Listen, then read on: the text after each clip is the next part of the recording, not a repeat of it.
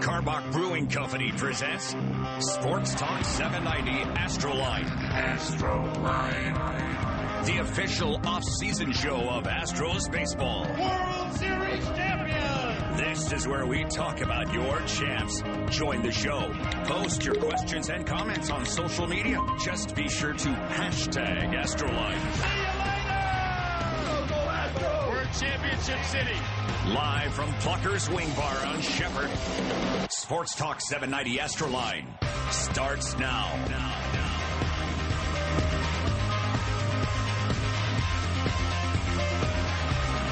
Live from Plucker's Wing Bar, 1400 North Shepherd, you're listening to Astroline. Astroline's brought to you by Karbach Brewing Company. I'm Steve Sparks, the Astros radio broadcaster. And we've got a great guest here today, former Astro, longtime major leaguer. And it's Jeff Blum, who's the color analyst for the TV broadcast for the Astros, now on AT&T Sportsnet. You don't even know Southwest. who I work for. AT&T Sportsnet You just know I Southwest. get on the plane, I get on the bus, and I show up every day to bug you. And you take my money on the golf course. Yeah, one day out of the year. Jeff Blum. Blummer, thanks a lot for coming out here. It is good to be here, and it's good to see everybody in Pluckers. And it's phenomenal that we've got an opportunity to talk about this Astros team. And what we saw with this team is that they were able to come out there and win a World Series. And you and I have been with this team for the last 5 years. And to go through and see the inner workings of this team, how special was that for you to watch things come to fruition after all that time? It felt a little bit like a proud parent. You know, you watching this team grow a little bit. But it was interesting when we both got hired because we got hired at the beginning of the process also. We were learning our way around. You had a little more experience than I did. But watching and listening to Jeff Luhnow and Jim Crane talk about this ball club and what their plan was. We keep hearing the term process. But we actually got to see it unfold, much like the fans did here in Houston. And it was remarkable to see some of these guys come up through the minor leagues because that was our focus on a lot of the shows when I started in 2013-14. Talk about the minor leaguers. Was talk about the future. And then they got here, and they lived up to and exceeded my expectations of what these guys could do. And now they're getting fitted for rings, and it's awesome to see. It was the transparency, I thought, Blummer, that the team was able to go out there and say, hey, there are going to be some tough times, and if you stick with us, it's going to be worth it. And we were in the back hallways, if you will, talking about, are they going to be able to be patient enough to get through this? Because for 2 or 3 years when we first started in 2013 as broadcasters, it was ugly. Well, that's what I was going to say is that you and I, having played the game, we've been on good teams, we've been on bad teams, we've seen the struggles, and then we get this job where we get to watch and talk baseball, and we see the rosters that are being thrown out there. No offense to those guys, but they were not the caliber that we were hoping to cover, and now we see it. But there was some concern early on, and you never know how these guys are going to develop. You know that the Astros do a very good job of scouting and developing, but to have it pay off the way it did really cements the fact that they have a very good program here and an idea what they're doing. 2015, they bring in A.J. Hinch, and they felt like they were a year or two away. I think they probably ramped things up a little bit in 2015, overshot what they were expected to do that season. But I think a lot of that had to do with A.J. Hinch and what he was able to do and bring guys together. And he was further evidence of that transparency, even with us, of what can happen when you communicate well. No, the communication, I think, is the key. And obviously, A.J. Hinch going to that secondary school at Stanford and getting the psychology degree was impressive. But he also worked in the front office. So I think the communication that you're talking about between manager and front office, it was unique because A.J. had the experience in San Diego in working in that front office type situation. So he understood how to speak in a front office type way, and also he understands how to communicate with a team because there's got to be a certain relationship between your manager and your clubhouse, which has got to be stronger than the relationship between the manager and the front office, the general manager. You still have to connect with those guys in the dugout and have their trust. And A.J.'s done a phenomenal job at that. And I also think A.J.'s done a very good job of understanding what his club needs and relaying that to Jeff Luhnow. You know, when you're talking about what your club needs, I think one of the things that really connected everybody was a strong presence in the Latin corner of the clubhouse, Absolutely. so to speak. So you're talking about the bench coach, Alex Cora, and Carlos Beltran, who was that veteran who was able to keep everybody together. Now those two guys are not in the clubhouse this year. What kind of adjustment do you think they're going to have to make sure that everybody is as cohesive as they've been the last year and a half? I'm not sure if they're going to actually have to make too many adjustments. I think it was great that Carlos Beltran and Alex Cora were here and they moved on, but I think they left an indelible mark on guys like Carlos Correa and Jose Altuve. And now I think it's Jose Altuve's time. He is a leader in the physical sense, where he goes out and plays the game hard every day, works hard underneath. He does a lot of things that even you and I don't get to see that other guys in the clubhouse feed off of. If I'm watching a guy who's an MVP caliber type ball player in the cage more than I am, that tells me something. That tells me I got to get in there. And if this guy's working as hard as he is, I should be working equally as hard, if not more, because he's already the leader of the team. But now he has a chance, learning from Carlos Beltran, has the World Series championship, the postseason experience, and now a lot of that is going to translate to some of the other guys in that clubhouse. But it's him and Carlos Correa up the middle for me that is going to have to take over that clubhouse and maybe carry the torch that you're talking about for the Latin guys in there. You're listening to Astroline. We're at Plucker's Wing Bar on 1400 North Shepherd. Astroline, of course, brought to you by Carbach Brewing Company. And you can submit questions at hashtag Astroline. Danny Ferris is going to be taking care of those. He's our social media director, along with Lauren Blackwell. You guys have any questions yet? Danny, you got a question for Blummer from social media? Not quite. I'm trying to pull this up. Having some internet issues right now. I've got a question. I appreciate you blaming it on the internet. I'll have it for you just a second. I've got a question for you, Blummer. When you're talking about personalities in the clubhouse, and when you've been out there and you played in clubhouses, and the Astros brought in different personalities, one of them Josh Reddick, one of them Brian McCann. They're still on this team for a couple more years. What do those type of personalities mean to a club? I think we heard about Brian McCann just as far as receiving, working with the pitching staff. We knew that the Astros had a good pitching staff, and they were going to nurture some of these guys and get them here. I think that was the main thing, because Brian McCann, coming up through the Atlanta Braves, I think learned a lot from Leo Mazzoni and Jeff Cox and a lot of these guys. And, obviously having some Hall of Famers floating around that clubhouse every once in a while, the John Smoltzes, Greg Maddoxes, Tom Glavine. So he's accrued a ton of knowledge, and I think that helps him work with guys like Dallas Keuchel, a young Lance McCullers. But Josh Reddick is another guy. He's a grinder. He's one of those guys who's complete dirtbag, goes out there, plays hard, sweaty, gross, getting dirty. You say gross. Slamming helmets. He takes a trip to Snapville, I think, every game, which is great because it shows the intensity and the willingness to go out there and play as hard as he can for 162 games. But those guys brought also the mentality of contact. The Astros struck out a ton, and now they're a high-contact team and a high-slugging team, and a lot of it has to do with those guys filling the gap in the bottom part of that order. All right, Blummer, let's talk about some hot stove news. And we just got something within the last hour that Christian Yelich of the Marlins was traded to the Milwaukee Brewers. 4 prospects, 3 of them in the top 100 of the Milwaukee Brewers system, or top 100 of all of minor league baseball. So a nice haul for Christian Yelich. Where do you sit on the side where Yelich's agent came out and said that relationships between Yelich and the front office with Miami was irretrievably broken at that point? Well, my goodness, what the Florida Marlins or Miami Marlins or whatever we're calling them these days.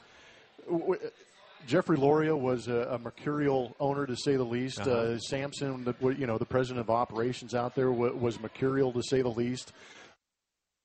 A relationship with the city, with the stadium, and then fire selling everybody there. Now you've got Derek Jeter and that ownership group coming in, and Christian Yelich is a very good ball player. There was part of me that actually was hoping that the Astros were maybe having some sneaky conversations about bringing. Because it's a great contract, too. It's a great contract, and he's a phenomenal talent who would fit into this ballpark and this situation great. But if I'm Christian Yelich, a young ball player, a very good contract, and I'm watching you just dismantle the guys around me that I grew up with and played extremely good baseball with, I'm going to be disappointed. I'm going to ask for a way out, too.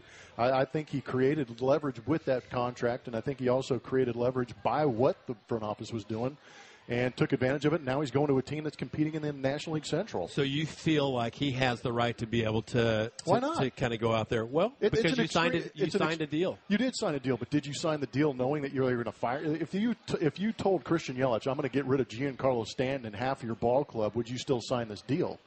He may because the money's nice and it's guaranteed, but I'm not sure. It gives you a lot of security. A ton of security, but if you're going to go out there and wear it for 110 games a year and take the loss?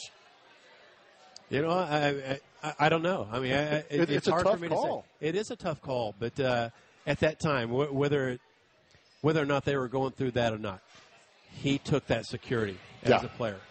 So I have a hard time. I'm glad that he's not the one that came out and said it, and that his agent was the one that came out and said, hey, you know, we feel like the Marlins should look into trading this player, because I think of a player coming out with that fan base who's been loyal to, you know, even when that would go a long tough. way too if you think about it. I mean, Christian Yelich has, you know, endeared himself to the people in Miami by playing like that.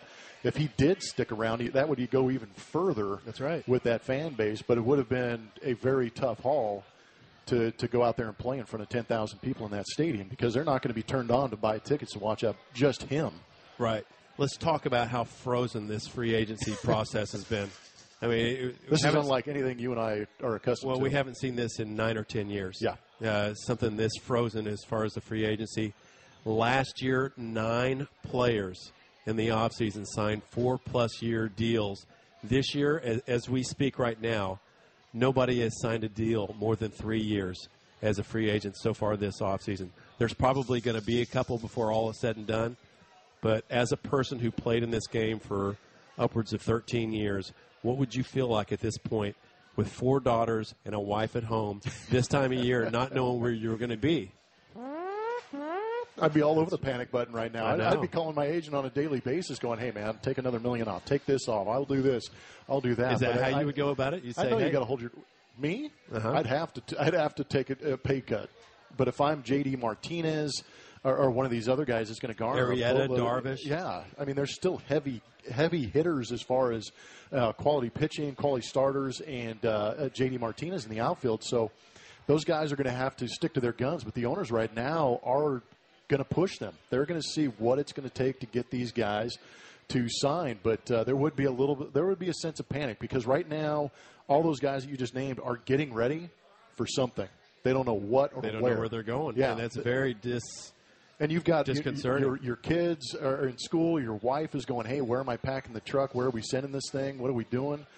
So it's an extremely tough situation, but I think it's the evolution of baseball. The baseball is getting younger, contracts are getting shorter, and they're expecting more bang for their buck. Maybe front offices are just getting smarter too.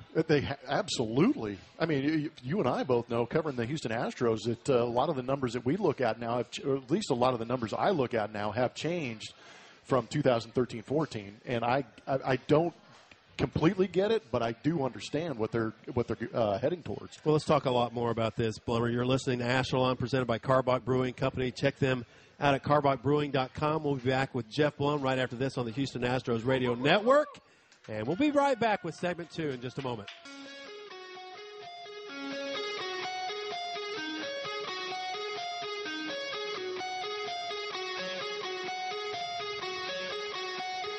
Well, the spring opener is just 29 days away on February 23rd at the ballpark of the Palm Beaches. Before you know it, make your plans to see the World Series champion Houston Astros in West Palm Beach, Florida. For all theirs is to see and do, visit thepalmbeaches.com. And spring training, one of the best times of the year for a baseball player. Hello, everybody. I'm Steve Sparks, along with Jeff Blum as our guest tonight, the color analyst on AT&T Sports Net Southwest. Nice. Is that it? Right by the second segment. I like it. Is that it? Do you like spring?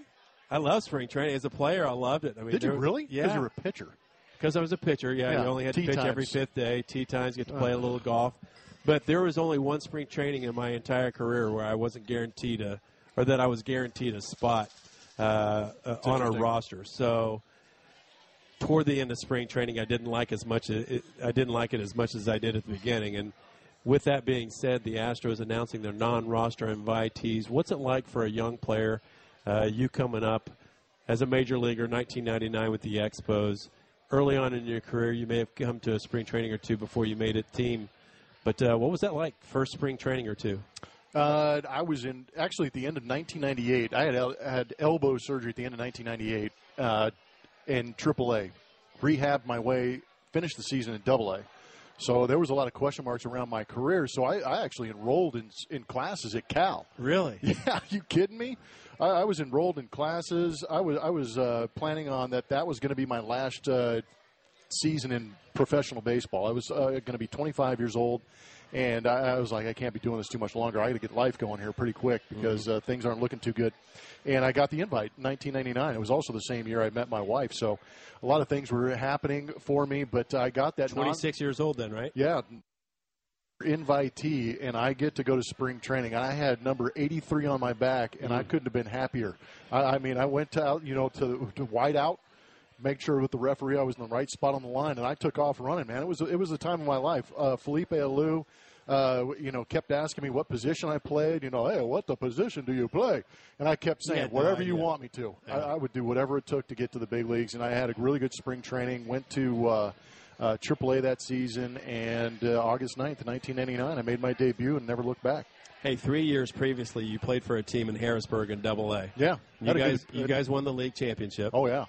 Hall of Famer on that team. You were 23, and there was a guy 2 years your junior, Vladimir Guerrero.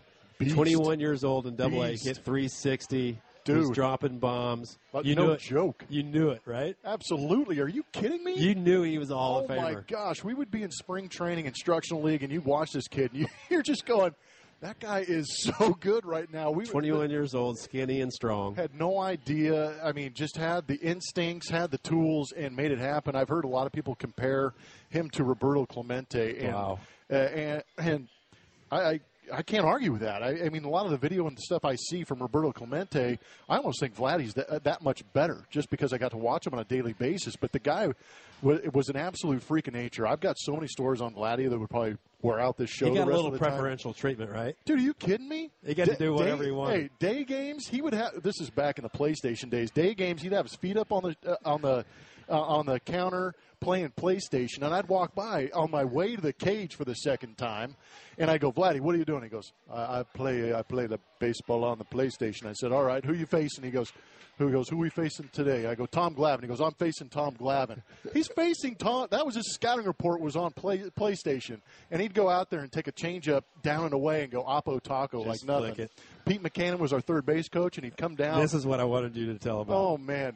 I'd be sitting on the bench, me, Ryan McGuire, Mike Mordecai, Orlando Merced, and, a couple other guys, and he would do something. He would take a slider down and in, hit it out the other way at the Big O, which was not easy to do. So Pete McCannon was the third base coach, yes. right? Yeah. Pete was he's a special breed. And he's the manager for the Phillies now. And he would come down after the inning, after Vladdy hits this mammoth bomb the other way, and look at me, and he'd go, you, and you pointing at guys in the dugout will never be as good as that guy. And we had no comeback because we knew he was right. Yeah. He was a phenomenal talent. Trevor Hoffman, another one of your teammates. Another one of my teammates. Elected into the Hall of Fame yesterday as well. What does that mean to you? It means a lot because Trevor's one of the better teammates I've ever had in my life and one of the better human beings that I've ever met. But a lot of these guys that are going to the Hall now I've actually been lucky enough to be teammates with, all three last year. Pudge, Tim Raines, and Baggy, obviously. Craig Biggio. But now you get to see Vladdy was a phenomenal guy in the clubhouse. Trevor Hoffman, one of the best. Trevor was a guy who showed up. My first year was 2005 with the San Diego Padres, and my wife threw a birthday party at our house, which is about 45 minutes north of San Diego. I've known Trevor for about 2 months. Guess who shows up at my birthday party? You're kidding. No, I swear to you. He was there. He was there, and I texted him last night, texted me right back. He is incredible, and you know as well as I do that he didn't have that electric arm. So what I appreciate most about Trevor is the Bugs Bunny changeup that he had. The fastball kept losing velocity, but the changeup was still effective. But he learned how to pitch and continued to pitch in those high leverage situations. It was a lot of fun to watch. Did you ever hear the story? And I think he told Buster Olney not too long ago. The reason why he lost all that velocity was he dove in to the ocean at some point. And his arms were outstretched, and he felt like he jammed his shoulder. Are you serious? And he said it felt like almost that air was letting out of a tire. He could feel the compression. Oh, man. And what do you know? I mean, he shows up to spring training the next year and loses 5 or 6 miles per hour. And like you said, it diminished and diminished, but he still had enough differential in his changeup and that fastball to carve out a major league Hall of Fame career. No, his arm action on the changeup was the best I've ever seen in my life. And I had the misfortune of playing against him in 99, 2000, right at the height of what the San Diego Padres are doing. They just came back. They just got done getting beat by the Yankees in 98. But he was throwing 95 with that changeup, and I mean, I'd swing it 3 times. That's why we call it a Bugs Bunny changeup, because you could swing it 3 times before it got to the plate. The Hell's Bells entrance. I mean, he was one of the true, what we played with Matt Clark yesterday. Yeah, but I mean, it was like a WWE entrance. I mean, when you heard the first bong of that bell, you went, sent chills down your spine. Yeah, here it comes. And, at old Jack Murphy Stadium, the stands were right on top of you. You could feel the roof of the dugout bouncing a little bit. So it was a good time. And it was even better to play behind him, because I actually recorded the final out of his 479th save that actually broke this all-time saves record. How about that? Yeah. That was a big deal. All right, 9, I believe, Hall of Famers that you played with. And you mentioned about that? You mentioned quite a few of them, including the 3 from last year, but 2 this year with Vladimir and Trevor Hoffman. Jim Thome and Chipper, of course, going in this year. Larry. But you played with Tim Raines, Bagwell, Pudge, Frank Thomas, Biggio, Greg Maddux, Mike Piazza, which I didn't know. I forgot that he was with San Diego for that year, and Vladimir and Trevor. So that's pretty cool. Any common threads with the Hall of Famers, or are they all just unique in their own sense? They're unique in their own sense, and they all brought something different to the table. But every one of those guys, to a man, was very approachable and probably the most hyper-knowledgeable guys about the game that I've ever talked to. And they did a very good job. Sometimes I talked to Tony Gwynn a couple times when I was with San Diego before he passed away. And you'd have a conversation with him, and your jaw would drop, because he spoke a completely different language about hitting. Was it hard to understand? It was incredibly hard to understand. It was so intricate and so detailed that I was just like, man, I just try and swing as hard as I can.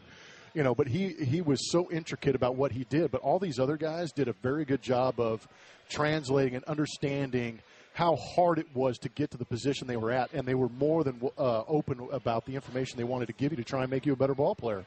Well, you're listening to Astros Radio right here in Houston on our flagship Sports Talk 790 KBME and 99.1 FM HD2, longtime partners and affiliates of the Astros Radio Network. I'm Steve Sparks, the radio broadcaster for the Astros, along with Jeff Blum. And Blummer, one of my favorite things we do during the course of the season is our last-minute jogs over to the other guy's booth to say, hey, what do you got on this pitcher? Or, hey, what do you got on this hitter?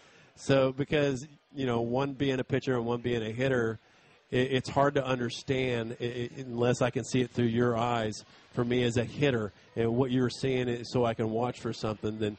And what have you learned as a broadcaster at this point, and what to do to become better at your job?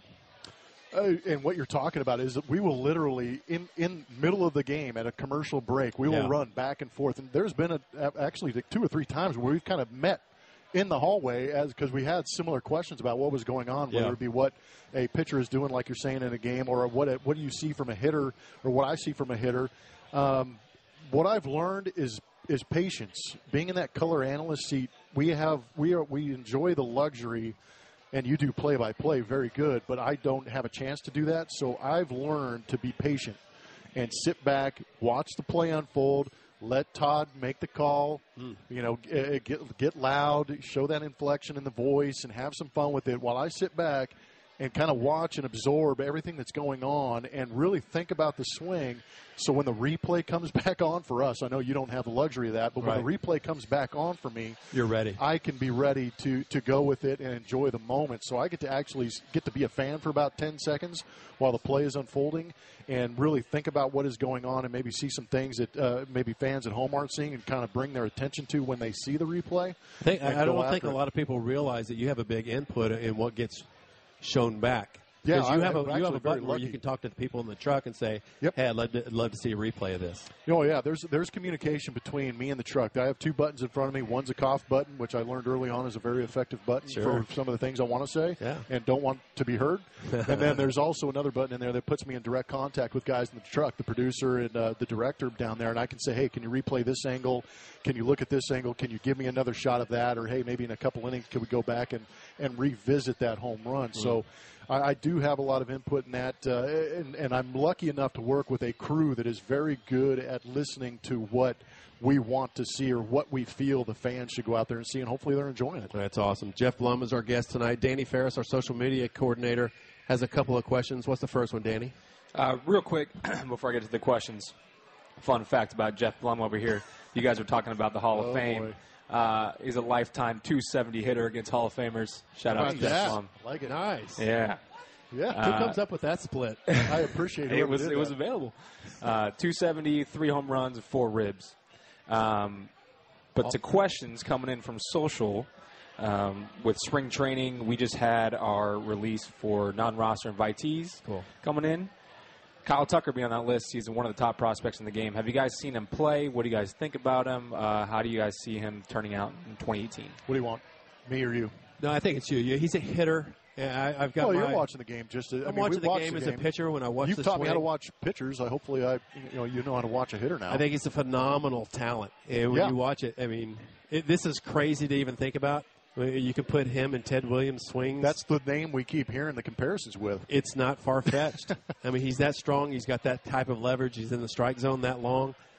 You're always going to be challenged when you have a swing of that length inside with fastballs to see if you can handle that. I know as a pitcher, that's where guys are going to go first. And that's how I'm looking to see where his strengths are. You're actually, as a pitcher, you're looking to see where his weaknesses are. Sure. And what I saw also with you, the two things that you said, talent and strength.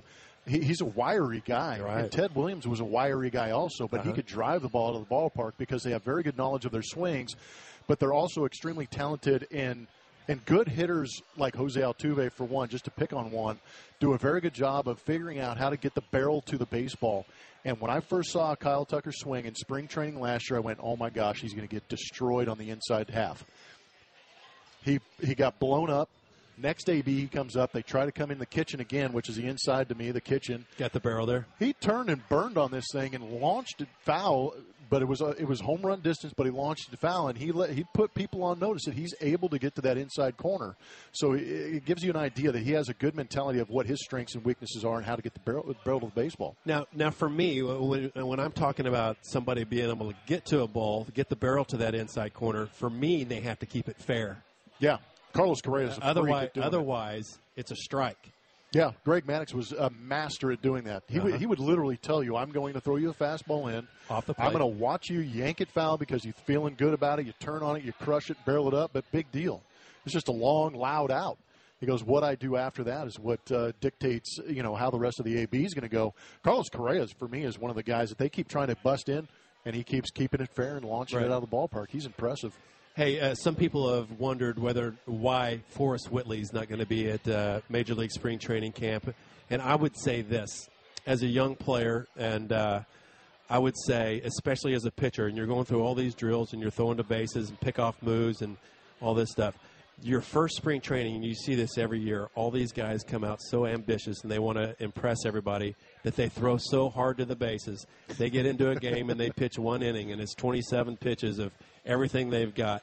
And I think for a player at his age, to keep him away from Major League Spring Training, I think you're bound to have him stay more healthy in a controlled environment in the minor league side at this stage of his career. And I actually think that he is mature enough to understand that situation. Also, both of us had a chance to hang out with Forrest in the Astros Caravan. Yeah. And I was really impressed with how he thinks about the game. And the conversation with him is probably, hey, we know your stuff's good enough. He's probably paying attention to Twitter. He's probably paying attention to Baseball America. He knows that he's one of the top prospects in all of baseball, and he's a commodity. And I'm sure AJ's had the conversation and said, hey, you're not going to be in big league camp. This has no reflection whatsoever on what we think of you as a player. He'll probably come up and pitch in a couple of games just to get his feet wet, right? Absolutely. Yeah. Are you kidding me? When he's dialed in and ready to go and can give him an inning, they're going to show him off. They're going to showcase him. All right, with Jeff Blum, this is Steve Sparks. You're listening to Astro Line presented by Carbach Brewing Company. Check them out at carbachbrewing.com. We'll be back with our guest, Jeff Blum, right after this on the Houston Astros Radio Network. I was just tremendously excited. I was out with some friends having a good time for my wife's birthday weekend, and so it was a really good phone call. How do you ask for anything more than to become the world champions? So, yeah, what do you think you need to do? Just sort of take the next step. I know you were injured a couple of years ago. Last year, your numbers weren't what they were a couple of years ago. Just what do you think you have to do to kind of bring it all together once again? I mean, I think it boils down to command. I think it boils down to executing pitches. So there are a lot of contributing factors. But I'm just going to trust what I do. Continue to use the resources around me. Try to soak up as much as I can from some of the veterans on this team and some of the really good players. I'm looking forward to working with Brian McCann, and I'm looking forward to a new approach. I know there are some things that the Astros do that are different, and so I'm looking forward to hearing those things and hopefully trying to get a lot better.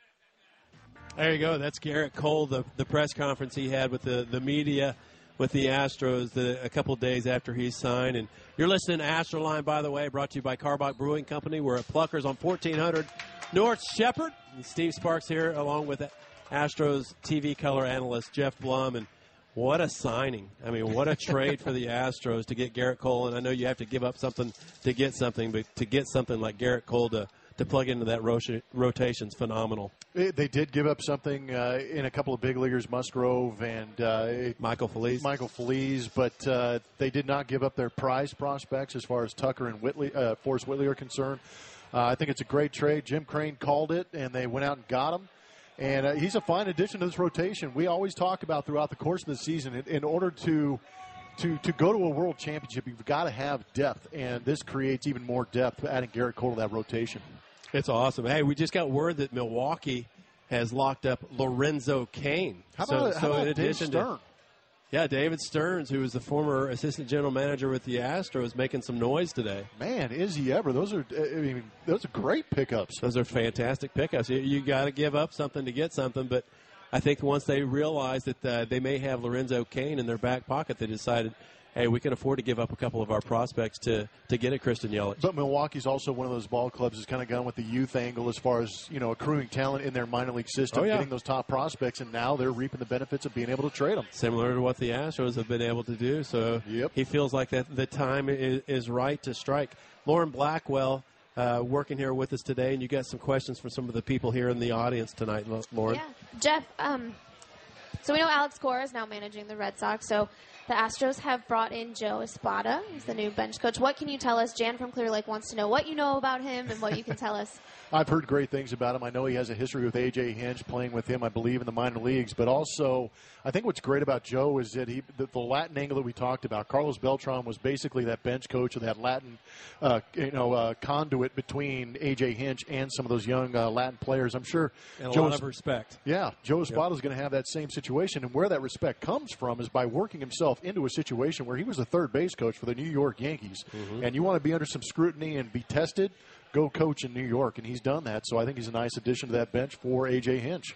All right, Blummer, 2018 Astros season tickets are on sale right now. Enjoy some of the best seats at Minute Maid Park. Save money and receive great benefits throughout the season. Call 1-877-9-ASTROS or visit astros.com/season tickets to get yourself for some 2018 wonderment for this Astros team. Jeff, it's going to be awesome for the next 2 or 3 years. Yeah. But is this window going to close? What do you have to do to kind of manage things? Have you thought ahead when you're thinking of maybe next year Dallas Keuchel is a free agent, and there's a couple of years after that, and you're going to have to start to look Marvin Gonzalez, Altuve. There's always going to be Springer, and then those are big names. It's hard to fill all of that, and it's going to be a tough task for the front office to keep things replenished. If you and I were running the team and we had an unlimited budget, we'd just go out there with $100 million and say, how many years do you want to disperse this over, boys, mm-hmm. For each guy. But it's a tough call. You can't do that as an owner, or else you're going to go bankrupt.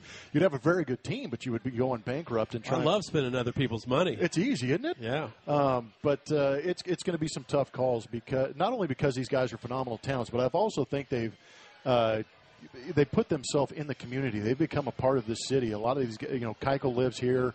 Altuve lives here. These guys all work out here. Marwin, Lance. Yeah, that's a great call. I mean, there's so many guys, even George. But these guys, unfortunately, they are extremely good, and unfortunately, they are going to test the market. Whether or not they come back here to Houston is a decision they're going to have to make. And a lot of people are going to want them. Yeah. But Kyle Tucker. We talked about when these trades happen, don't get rid of a guy like Kyle Tucker. And the Astros realize that he can be the future of the Astros at some point in the outfield. It can be a Forrest Whitley maybe stepping in when a Dallas Keuchel chooses to leave or not to leave. Might be Derek Fisher this year. Yeah. He's got an opportunity to go into spring training, and this opportunity right now is to be part of a really great baseball team. And he doesn't I don't want to look that far ahead, but he doesn't have to be the guy. How cool is it, though, for Fisher to get an opportunity and not have to be the guy? You could be a 9-hole hitter. I feel you could be the 9th hitter in the Astros lineup and drive in 75 runs, and that is an absolute luxury to go out there and be in a lineup where you know guys are going to be on base and you're going to have opportunities, but then you're going to also be able to be in that clubhouse and learn how to play championship baseball from these guys, too. I mean, what an environment. Answer me this. So games changed quite a bit. Try. Your last year was in 2012, but all the shifts started to evolve after you changed. But what the shifts did is it changed the philosophy of the hitters. Yeah. Instead of hitting the ball on the ground into those shifts, everybody decided, hey, there's more production by getting the ball in the air. So we're starting to see everybody get with this launch angle. But you were taught when you were playing to hit down on the ball, get the ball on the ground or hit line drives, weren't you? Yeah, mentally it was an exaggeration, and a lot of the instruction, a lot of the teaching you do in the tunnels or in the cages is exaggeration. So you really exaggerated swinging down. That didn't mean you would do it in a game. That meant mentally you're trying to swing down, but to create backspin. But in actuality, when you get in the game, you want your swing to level out, and it usually does because the speed of the game is sped up so much when you're in game action that it's virtually impossible to get directly on top of the ball unless you mishit it. But this day and age, it's interesting because I was taught to stay up the middle, go the other way, drive the ball up the middle the other way, and now we spoke about Ted Williams. Now the mentality, in order to beat the shift, Ted Williams said, if they're going to shift on me, I'm just going to hit it over their heads. Mm-hmm. I'm going to go to the pull side. I'm going to yank this thing. He was ahead of his time. He was ahead of his time. Yeah. And I actually read an article over this offseason about Elvis Andrus, who was kind of a Punch and Judy type guy, kind of up the middle the other way, on the ground. Numbers didn't translate. The last 2 years, he's gone to a pull and lift. And his numbers, OPS plus, is a sabermetric analytic type number. Yeah. But his OPS plus is actually risen because he's gone to the pull and lift mode type approach. So that's what guys are doing now. How many times did they tell the little guys never to do that? Ever. They would find him in the minor leagues. They would find him. It'd be like Willie Mays Hayes. Yeah, Willie Mays Hayes. You pop the ball up, go down, and give me some push-ups. All right, we only have one more segment, Blummer. Love talking baseball with you. You're listening to Astro Line, presented by Carbog Brewing Company. We'll be back for one more final segment with our guest, Jeff Plum, after this on the Houston Astros Radio Network.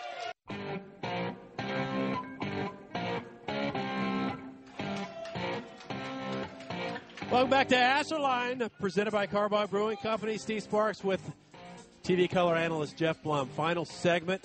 We're at Plucker's Wing Bar, 1400 North Shepherd.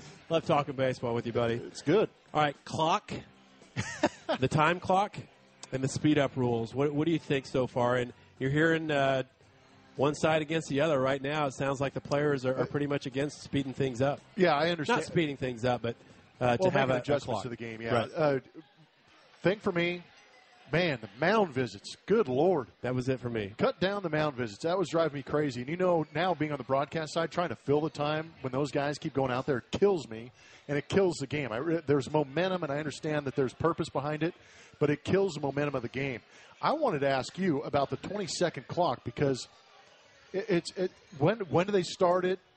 You know, when do you not start it? When do you stop it? There's so many things around that pitch clock. There's going to be so many things where somebody's going to act like they have something in their eye. Yeah, or I got to tie my shoe, or there's ways around that. So not a big fan of the pitch clock unless you made it like 35, like a shot clock. Yeah, for whatever reason, I pitch very quickly. Didn't waste any time. Never strayed away from the mound. I don't understand why you can't get on the mound and get a pitch thrown by 10 or 15 seconds. I have no idea. Well, as a hitter, I know that if a guy was going quick to the mound, I tried to slow him down. So, that's another reason why I think this pitch clock at 20 seconds, hitters are going, nope, I don't want to be rushed into the box because it's going to mess with my approach. It's going to mess with my rhythm. It's going to mess with my, everything. I say forget your approach. I don't care about your approach. You're making the game very boring by stepping out and taking a long time in between pitches. It's my money, man. Don't you agree, though? I mean, not just as a broadcaster, but as a viewer watching games on television. I want to see the ball in play. Yes. And I don't want to see all these ticks and all your routines in between pitches. We, as a player, as a pitcher, as a position player, a hitter, you're going to get bad calls called on you. You don't have to take a lap to the dugout to go yell at your guys in the dugout and come back. Stay in the dirt. Take it on the chin like everybody else has in the history of the game. Get back in the box and create an opportunity by getting a better pitch to hit. Yeah. I just don't want to be that crusty guy who I understand the evolution of the wants game. to push things along, but I think it's gotten a little too far out of hand, especially with the mound visits, as you mentioned, where they're changing their signs so often. Well, was it Lance McCullers that tweeted out the issue is a lot of the sign stealing that's going on. It's getting so much more intricate that they've got to change the signs a little more frequently. Be smart enough to have 2 or 3 sets of signs and get it done. Thank you. That's all it if takes. you have a set of signs that changes every pitch anyway, adjust. Then it's going to be pretty tough to figure them out. Danny Ferris, with social media coordinator with the Astros, got a question for Blummer? Yes, I got a couple questions. The first one comes from Jake Holtrop. Looks like he's out of Denver, Colorado. Okay. Would Blummer ever consider frosting his tips again? Oh, Jake. Yeah. That's a great question, Jake. I understood how good the Astros were because I had gotten questions like, well, if the Astros win, bleach your hair again. I'm like, no chance. These guys are going to win in the next 2 years. And sure enough, they go out and win. But in order for me to frost my tips, something miraculous would have to happen, like maybe snowing twice in Houston. Oh, wait. Yeah. Exactly.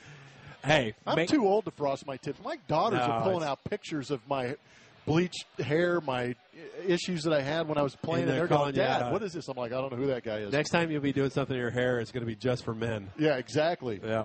Hey, May 3rd, 2005, you had triplets. Okay, May 3rd, 2005. And there was tough circumstances before they were born. What is that like for a player? And a lot of people don't realize that there are a lot of things that are tough going on in players' lives sometimes that are a reason for maybe subpar performance. Tell me what that did. I mean, you guys had some real-life decisions to make, and we won't go into that. But I was going to say, how hard is that on a guy's mental state, and what's that do to you as a player? It does a lot because you keep hearing the phrase "we're all human." We are all human beings. Outside of the game, inside the game, but.